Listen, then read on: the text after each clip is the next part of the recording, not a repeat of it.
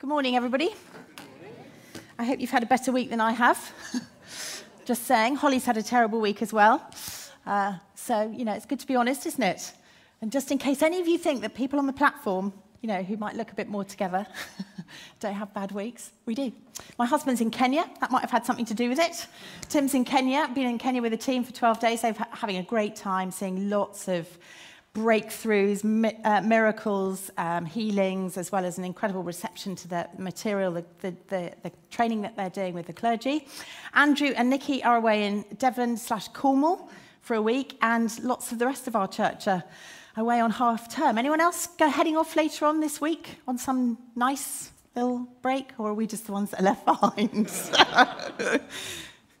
So today is Ascension Sunday. We've managed to get all 45 minutes into our celebration without mentioning Ascension, but today is Ascension Sunday, and we're going to be talking a little bit about that. But firstly, I would love to know, actually we haven't got time for feedback, but what makes you, if anything, shout at the TV or at your laptop or at your screen? Not, the fact that it's not working, but when you're watching it.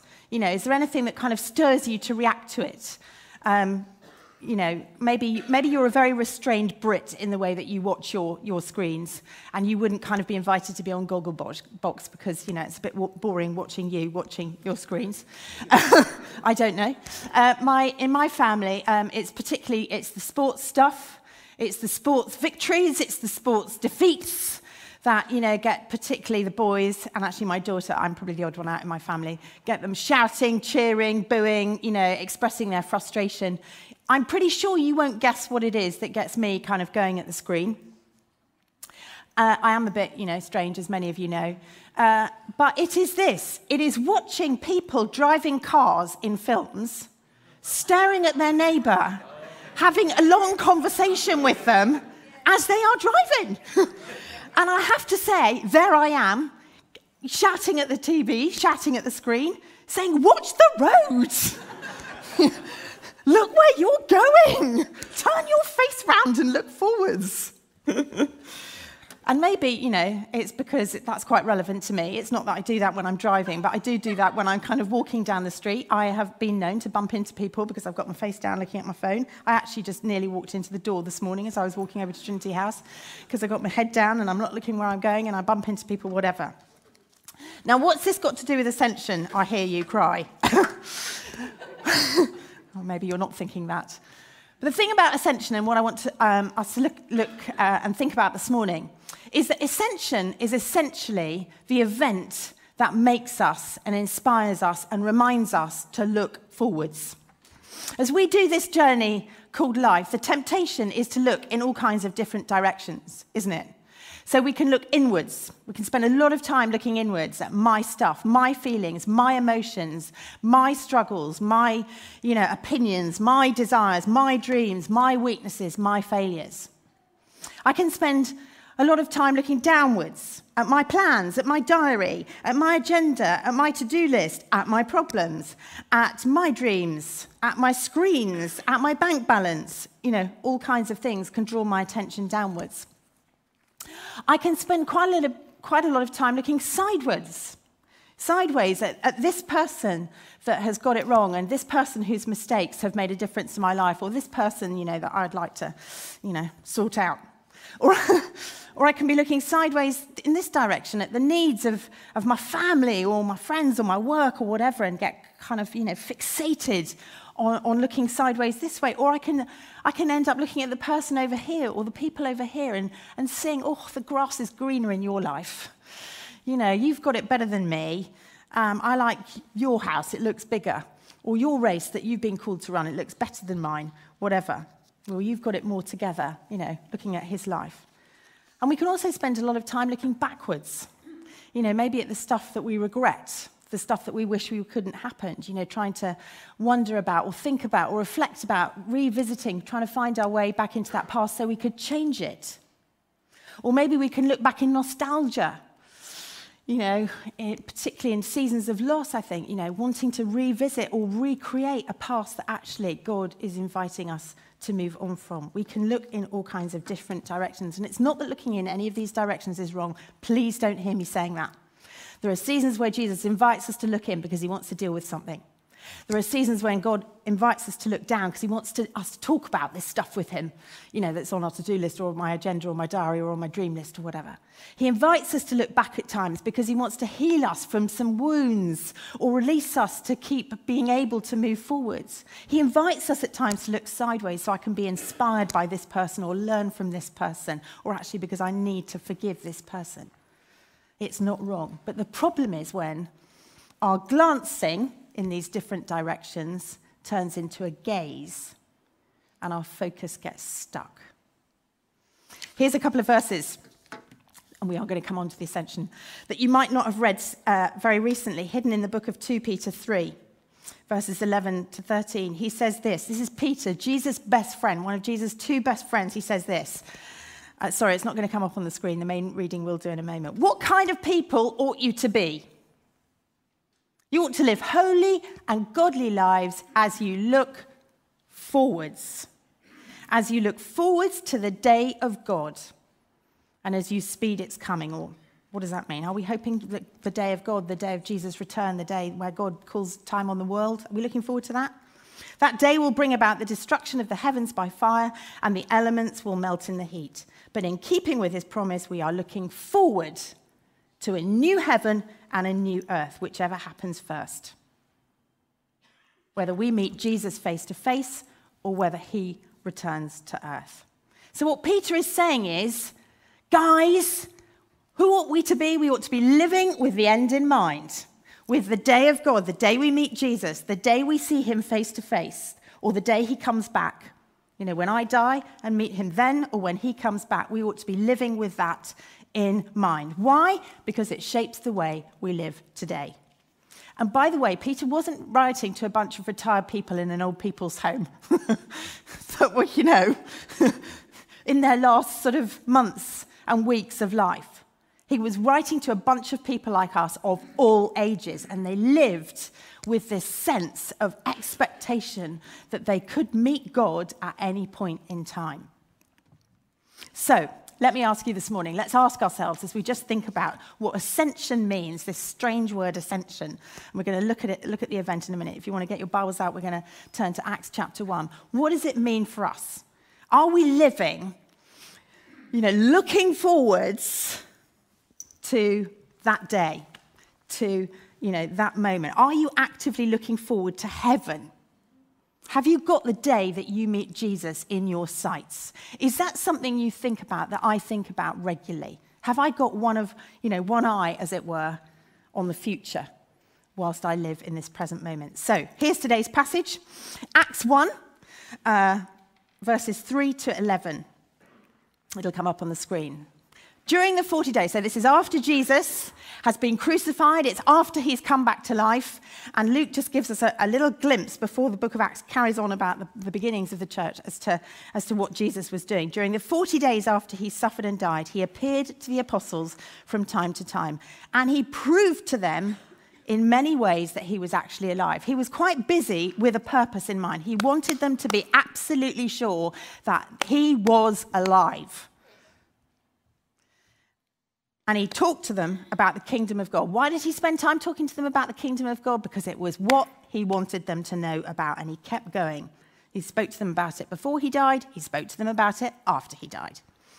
Once when he was eating with them, so there we are, a very human activity. He didn't have this ethereal body that couldn't digest food or couldn't absorb food. He was eating with them. Luke wants us to know that. He commanded them, don't leave Jerusalem until the Father sends you the gift he promised. That's the Holy Spirit, but we can't talk about him this week because we're talking about him next week. I'm joking. Don't leave Jerusalem until the Father sends the gift that he promised. As I told you before, John baptized with water, but in a few days you'll be baptized with the Holy Spirit. So when the apostles were with Jesus, they kept asking him, like a bunch of nags, I should imagine, because they were desperate to know, Lord, has the time come for you to free Israel and restore our kingdom? That's what they really wanted to know. What's going to happen? What are you going to do? When are you going to do it? When are you going to sort this world out? When are you going to make everything okay? He replied, "The Father alone has the authority to set those dates and times, and they're not for you to know. So when you see somebody, fortunately we don't see many of them in Cheltenham anymore, with a placard saying the end of the world is nigh, Jesus is coming back tomorrow," or whatever, we get these predictions from Nostradamus or whoever. It's not for us to know. Nobody knows. But you will receive power when the Holy Spirit comes upon you, and you will be my witnesses, telling people about me everywhere, in Jerusalem, throughout Judea, in Cheltenham, in Samaria, and to the ends of the earth. After saying this, he was taken up into a cloud while they were watching. Note that phrase. Imagine what it must have been like, literally, to watch your friend, his new body, but it was a body nonetheless, literally leaving the earth. I mean, wouldn't you love to have known? Wouldn't you have loved to have seen that? What would it have looked like? Leaving the earth and literally ascending, that's where we get the word from, as they were watching, until they could no longer see him. As they strained to see him rising into heaven, 2 white-robed men suddenly stood among them. "Men of Galilee," they said, "why are you standing here staring into heaven? Jesus has been taken from you into heaven, but someday he will return from heaven in the same way that you saw him go." Now, let's remember that when we see a word repeated in the Bible, the author is trying to make a point. They're trying to emphasize either a name or a place or an event. What are the points that Luke is trying to make in the account of this story of Jesus ascending back into heaven, going back to heaven? I'm going to pick on 2. Firstly, I think what he's trying to emphasize for us all is that heaven is a real place. Heaven is a real place. Jesus is there now. That's where they saw him going to. They watched his physical body, his resurrected body, going to heaven. And then they were staring at heaven, wherever heaven is, and wondering, where he was. And then the angel said, "Why are you looking for him in heaven? He's going to come back from heaven. And he's going to come back in exactly the same way." No doubt, clouds will be involved. I don't know. But I wonder what you believe about heaven this morning. Really good to talk about heaven. I don't think we talk about heaven enough. What do you believe about heaven? Do you believe that it's a real physical place? Is that what you believe? When I was younger, I used to think about heaven, and I used to sort of be absolutely terrified of it, because I think I did think it was a physical place, but I thought, it was all to do with clouds and harps and cherubim and, singing forevermore. And I quite like going to sleep at night. I quite like the end of the day. I quite like closing my eyes and thinking, yay, I don't have to think about anything. So the notion of kind of living somewhere forever, and it basically being about clouds and harps, was actually quite depressing. I don't know if you think about heaven as a real place. Maybe you believe it's something else. Maybe you believe it's a kind of lovely biblical kind of metaphor, figment of the imagination that's just meant to make us feel better when life is tough and life is challenging. Marx said this: religion, it's probably familiar to you, religion is the opium of the people. He subscribed to a worldview that many people would hold today, that it's some kind of false hope. It's a religious construct to offer us, a bit of comfort, on a bad day, or, when we're standing by a graveside, and actually it's a bit of an insult to human intellect and dignity. Or maybe you're not sure. Maybe you're not sure about what you think about heaven, because you haven't really thought about it very much. Like I said, I don't think we talk about it very much, actually, in the Western church. We're all about now and seeing heaven come to earth. Personally, I think Luke records this moment because he wants to make sure that we know where Jesus is and that he's in a physical place. And he had witnesses to prove that he was going to this physical place. And so if you don't know much about heaven, I'd encourage you to read about it. Do a Google search in your Bible. Look up all the verses that talk about heaven. I can recommend you some brilliant books on it. It's an exciting thing to dig into. But Jesus, here's the thing, Jesus wants us to know about it. He talked about it as a real place. He talked about it a lot, actually, as a real place. He described it in lots of different ways. And then he demonstrated in broad daylight that he was going there. He could have done it, couldn't he, when it was dark? Why not say a final farewell boys, I've loved you, and women, I've loved you, I've looked after you, I'm off, you won't see me again. And then he could have gone when it was dark. But he did it in broad daylight. Why? Because he wanted them to know and remember where he was going. And I think, he described heaven a lot in the New Testament, in the parables. He described it as being like a party and like a great banquet and it being like a feast and a fantastic celebration. All the things he says about it are epic. But I think as these disciples watched him being taken up into the sky, I think they would have remembered his words that are recorded in the book of John. And I'm sure it was all deliberate, because I'm sure he wanted them to remember what he'd said about heaven. And he said this, John 14, verses 2-4. And I'm pretty sure the disciples would have been thinking about this as they watched Jesus leaving. He'd told them this just before he died. There's plenty of room for you in my Father's home. If that weren't so, would I have told you that I'm on my way to get a room ready for you? And if I'm on my way to get your room ready, I don't quite know what he meant by that. Is he going to decorate it? Is he kind of going to a heavenly IKEA to make, sure there's some nice furniture there so it's, got the kind of wallpaper and curtains I'd like? I don't know. But he's going to get the room ready. And if I'm on my way to get your room ready, I'll then come back and get you so that you can live where I live.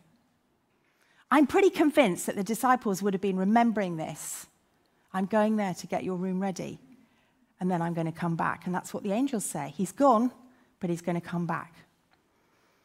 And as he left them on earth, as he leaves us on earth to live his purposes out here, this is an image, this is a truth that he wants us to remember, to keep our eyes fixed on, to look forward to, because it's meant to shape the way. And it does actually. How much we think about it, how much we look forward affects the way we live today.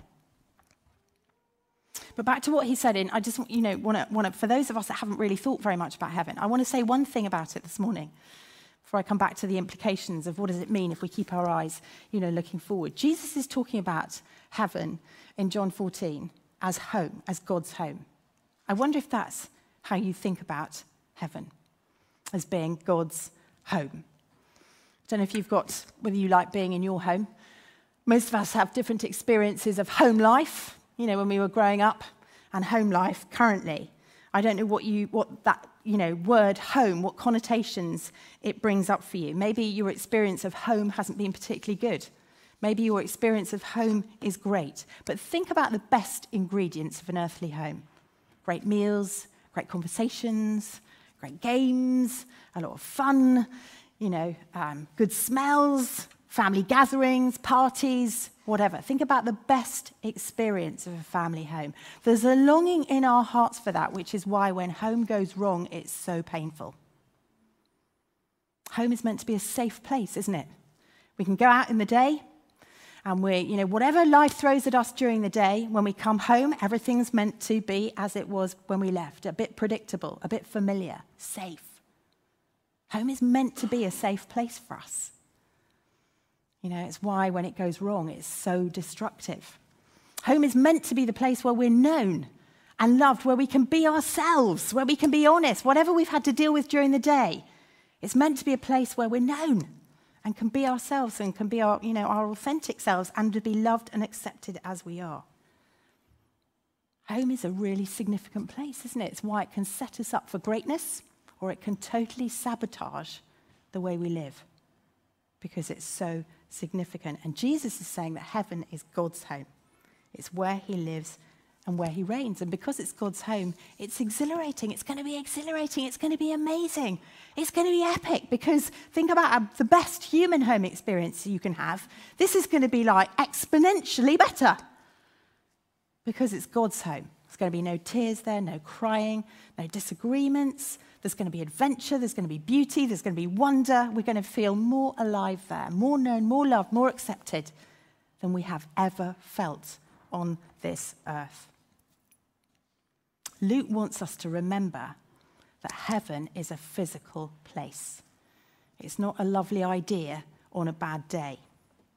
And Jesus, in ascending in front of their very eyes, wanted them to remember, and he wants us to remember, because it's recorded for us in the Bible, that if we live with our eyes looking forward, it's going to shape the way that we live today.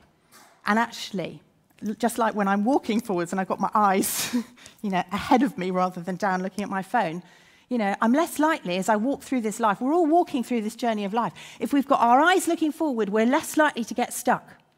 We're less likely to get distracted. We're less likely to go wrong, to get lost. We're less likely to crash into someone or something else. I think it's amazing. I mean, Luke could have undermined his credibility, couldn't he, by writing this extraordinary event in the book of Acts. I mean, who sees a man go up to heaven? If he wanted something to undermine everything else he wrote in the book, given that it's right there in chapter 1, he's done a good job of putting a slightly sort of weird event in there. But he thought it was that important. So, friends, are we living with the end in mind? Are we living with that day that we're going to see Jesus again? Either when we die or when he comes back. Are we living with it in mind? Is it something we think about, on a daily basis? Is it what shapes, the way we live? I want to highlight a couple of things that actually flow from, we will see these elements in our life the more we have and the more we look forward to that day and keep it in our sights. The first is this, that if it's God's home, there's an RSVP, isn't there? There's not always an RSVP when somebody invites you into their home. When I invite people round, I expect them to say, yes, I'm coming, or no, I'm not. Obviously my friends, the people I'm in relationship with, it's slightly different. But there's an RSVP to God's home. And actually, if we really believe that heaven is a real place, and there's an RSVP that we need to respond to this invitation into relationship with God and into his home for eternity, that will influence the way we live in terms of our own relationship with God, responding to that RSVP to relationship on a daily basis rather than trying to earn our way in. And it will affect the way we relate to and pray for the people around us, won't it? There was a story is told of a lady called Rusana Metzger. She was a professional singer in the States. She wrote a book, and she tells this story in her book that she was invited to sing at this awesome, sort of very high-profile wedding in Chicago at the top of this huge building. And the wedding reception was on the top 2 floors, and all the guests were sort of on the bottom of those 2 floors, and then there was this announcement that the wedding feast was going to begin, and the guests needed to move from the bottom of the 2 floors up the stairs to the top of the 2 floors. And at the top of the 2 floors, the bride and groom started making their way up to the wedding banquet. And at the top of the 2 floors was a man with a book in his hand, and there was a satin ribbon, and it was all very lovely and cool and, slick. And this man had the name of all the guests that had RSVP'd in the book. And when she and her husband got to the point of, entry to this banqueting area, they gave their names, and the guy looked in the book, and he couldn't find their names, and she spelt out the name. That's what we do next, isn't it? Spell it out, just to make sure that, they've heard right. And then he couldn't find the names in the book, and he said, look, I'm really sorry. That was his job, to make sure that only the people in the book were allowed into the reception. I'm really sorry. Your name isn't in the book. I'm going to have to ask you, to leave. And so at that point in the reception, they were, taken kindly to the lift, but they weren't, able to go into the actual wedding banquet. And she talks about this fact that as she was in the lift, and, after this stony silence, and the husband says, darling, what happened? What went wrong? She sort of remembered, oh, gosh, I was busy, and I just thought I would RSVP, and then I thought, well, I'm the singer. I'm the one with the professional job. I'm the one that they needed at the reception. Of course they're going to, doesn't matter whether I RSVP'd or not. And it suddenly struck her, because this woman is a Christian, that actually, that was a real life reflection of Jesus' story of the banquet and the fact that there's an RSVP, and there were all these people that, just were too busy to RSVP, or somehow thought that it would turn out differently and that, they would make their way into the banquet at the end anyway. And friends, if we live with the notion that there is this RSVP, that an RSVP to relationship with God, to end up living in, for those who don't want to reply yes, We don't talk about, hell very much, do we? It's, we talk about how can a God of love send people to hell. And, let's just be clear. I don't want to claim to know exactly what hell's like. Jesus uses a lot of metaphorical language in the Bible. When I say, Jay, you were on fire this morning. You did a great job leading us in worship. I don't actually mean he was burning in flames. It's a metaphor. But actually, God doesn't send anyone there. He gives us a choice. I get a choice if I park on a double yellow line. I get a ticket. I think they're out to get me because I always get a ticket when I park on a double yellow line. And it's my choice whether I park on the double yellow line and get a ticket or whether I don't. God gives us a choice. He wants everybody to RSVP, yes. But actually, if we don't want relationship with him now, he's not going to force anyone to live in his home with him when they die. But friends, if we live with this as a reality, if we look forwards and keep our eyes fixed on this truth, it will influence the way we pray as much as anything for the people around us. I have an older family member, and we in the family have been praying for him for years. Very cynical, very angry with God, very opposed to him. Doesn't want to talk. Has been pretty rude to a lot of us about faith in the family. And I saw him in the last 10 days. And as a family, we've been praying, God, soften his heart, soften his heart, soften his heart, so that he might respond to you. And I had a conversation with him in the last 10 days and just asked him, haven't spoken to him about this for a long time, but just felt like, I needed to put this invitation in front of him again. And asked him, have you RSVP'd? That wasn't quite my language because he wouldn't have understood it. I said to him, have you made your peace with God? And there was a pause, and he said, I'm not sure. And I said to this family member, because you are going to stand before God one day. Do you know that? And he said, yeah, I do. And I said, and you are going to have to talk to him about your life. Do you ever think about that? And he said, yeah, I do, a lot of the time. Now, nobody's been telling him that. I'm pretty convinced. I think the Holy Spirit has been doing his work of reminding him to look forwards, because that's what the Holy Spirit does. And I was able to talk to him about the fact that you can make your peace with God, you can RSVP, and you can know that you've done it so that you're welcomed, into his loving arms now and into his home forever. And he said to me, how do I do that? And we had a conversation about how do we do that?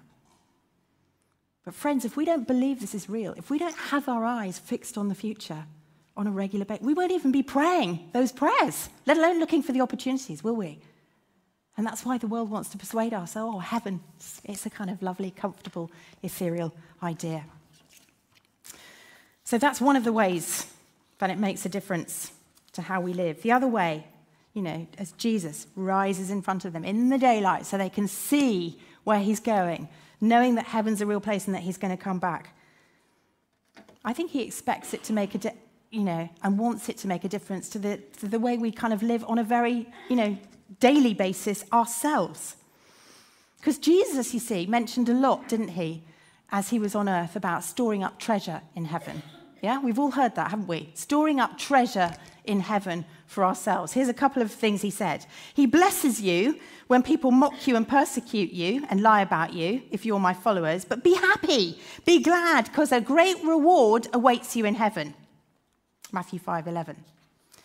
Matthew 16, he said, the Son of Man is going to come into his Father's glory with his angels, and then he'll reward each person according to what they have done. He talks a lot about his home, the future, and the stuff that we can invest in. Jesus might be going to go and get it ready, but I think he's probably going to, arrange the rewards for us that actually we have ended up with. Now, it's not a rewards for good behavior. Like I said, there's an invitation into God's home. But there is rewards for the choices that we make here because we love him and because we trust him, which is great news if you make some tough choices in this life because you love him and you trust him. Jesus is saying the choices that we make here is going to make a difference to our experience of heaven. It's like he says, I'm taking note now not as some cross schoolmaster, but as a loving father, because I'm not going to let you lose out. So it's like he says, that time you were ridiculed because you loved me or you shared your faith with me, I saw that, I took note, and there's a reward waiting for you in heaven. That time you persevered and you trusted me and you chose my way instead of your way, even though that was tougher, there's a reward for you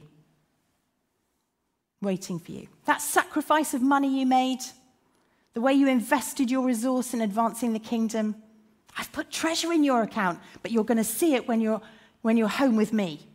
That risk you took, that opportunity you took, that thing you turned down because it would have compromised your integrity, that person in poverty that you blessed, that price that you paid to forgive someone or keep your mouth shut,